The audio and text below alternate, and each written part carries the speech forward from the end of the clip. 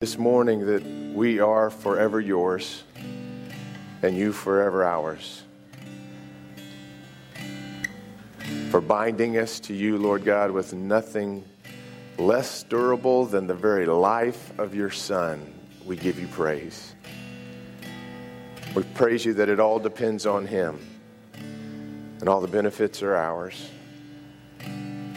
We pray that you would bless us again this morning, that we might be a blessing in your name. We lift your name in worship. And all God's people said, amen. Amen. You may be seated. Amen.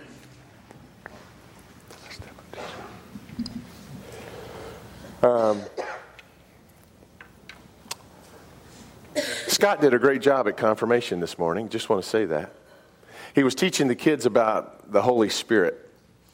And one of the things he said about the Holy Spirit was that the Holy Spirit enables us to do things more than we can do, better than we can do. The Holy Spirit is a power that actually works in us and can work through us. The Holy Spirit enables us to do the things that God calls us to do. And yet Jesus says some things that are puzzling to me. He said, you shall know a tree by its fruit. In other words, you can tell the people that are righteous and connected to God and living in his Spirit by what comes out of their lives. Well, can't you just try to be good? Can't you just stretch it out and work it up and strain as hard as you can just to do a little better than you did last week? I mean, if you're really focused on it, you know, if you wrote it down as goals and kept it in your day timer and had little reminders on your phone through the day, wouldn't we have the power? And maybe we can fake it for a while, but there's usually no power behind it and no power within it, and it drains away to nothing pretty quick. Enabled, a real power. It wasn't too long ago, the fountain out front needed some attention. And the only way I thought to really clean it was to completely drain it of its water and scrub the sides, and just do it the old-fashioned way with a lot of elbow grease, right? And so that's what I needed to do. I needed to get thousands of pounds of water and move it.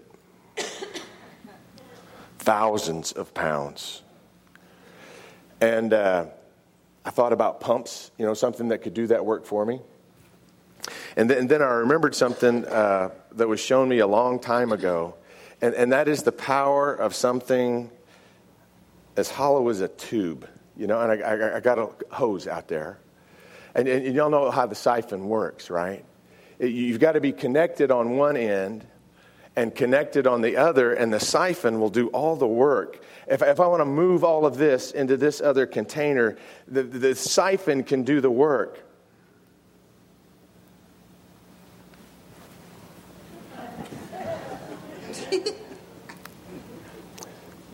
Now, obviously, that doesn't work. The tube is just a vessel. It's hollow. But if the tube is filled, with the power of the Holy Spirit, Lord, please make this work. If it's filled with the power of the Holy Spirit, all it really has to have is a little gravity. And it's amazing what starts to happen. Now, I ask you, is the tube working any harder than it worked before? Can't you see from where you are that tube straining? It's trying so hard to do the work, right? But how shall you know if you're connected? How shall you know if the fruit is good? How shall you know if your righteousness is really flowing from God? Jesus said, you'll know them by their fruits. By their fruits. I didn't realize I chose orange juice for this, but by their fruits.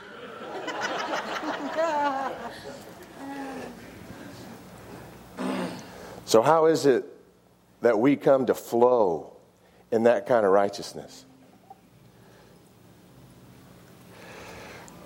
It's by choosing to be more than a hollow vessel. It's by choosing to be a person that's not just filled with ourselves, but filled with God. How do you get filled with God? You ask. You trust. You commit to be connected to Him. So that this week, anytime the fruit of the Spirit is needed in your life and someone else needs to partake of it, the flow is already there. Fill yourselves now, that you might be fruitful whenever the Lord needs you to be, whenever those around you need you to be, whenever this world needs you to be a little more than you. Come to this table because it's a filling place and a refilling place for His Spirit in you wherever you go. This is God's plan. And starting right now, you can live into it. On the night that He gave Himself up for us, Jesus took bread and gave thanks to you, our Father. And He broke the bread. And He gave it to His disciples, saying, "Take and eat. This is my body, which is broken for you. Do this in remembrance of me." And likewise, after supper, He took the cup.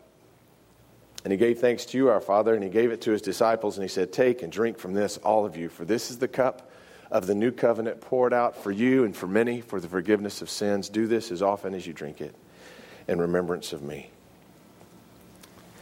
And so, Lord God, we come confessing this morning all the other junk that's in the vessel of who we are. We ask you to cleanse us, that we might be a place of the flow of your very Spirit. And so, God, fill us with something more than our own emptiness. Fill us with the power of your Holy Spirit, the very presence of your Son. Make yourself real to us this morning, Lord God. Fill us afresh, that the flow might be reestablished. We come to connect with you, that our fruits might testify to the reality of our roots. By the power of your Holy Spirit, as we offer ourselves to you, we thank you that you offer yourself to us in this grand exchange this morning. We come to this table of grace, praying even as you taught us to pray, saying, "Our Father, who art in heaven, hallowed be thy name. Thy kingdom come, thy will be done, on earth as it is in heaven. Give us this day our daily bread, and forgive us our trespasses, as we forgive those who trespass against us. And lead us not into temptation, but deliver us from evil. For thine is the kingdom, and the power, and the glory forever. Amen." Thank you.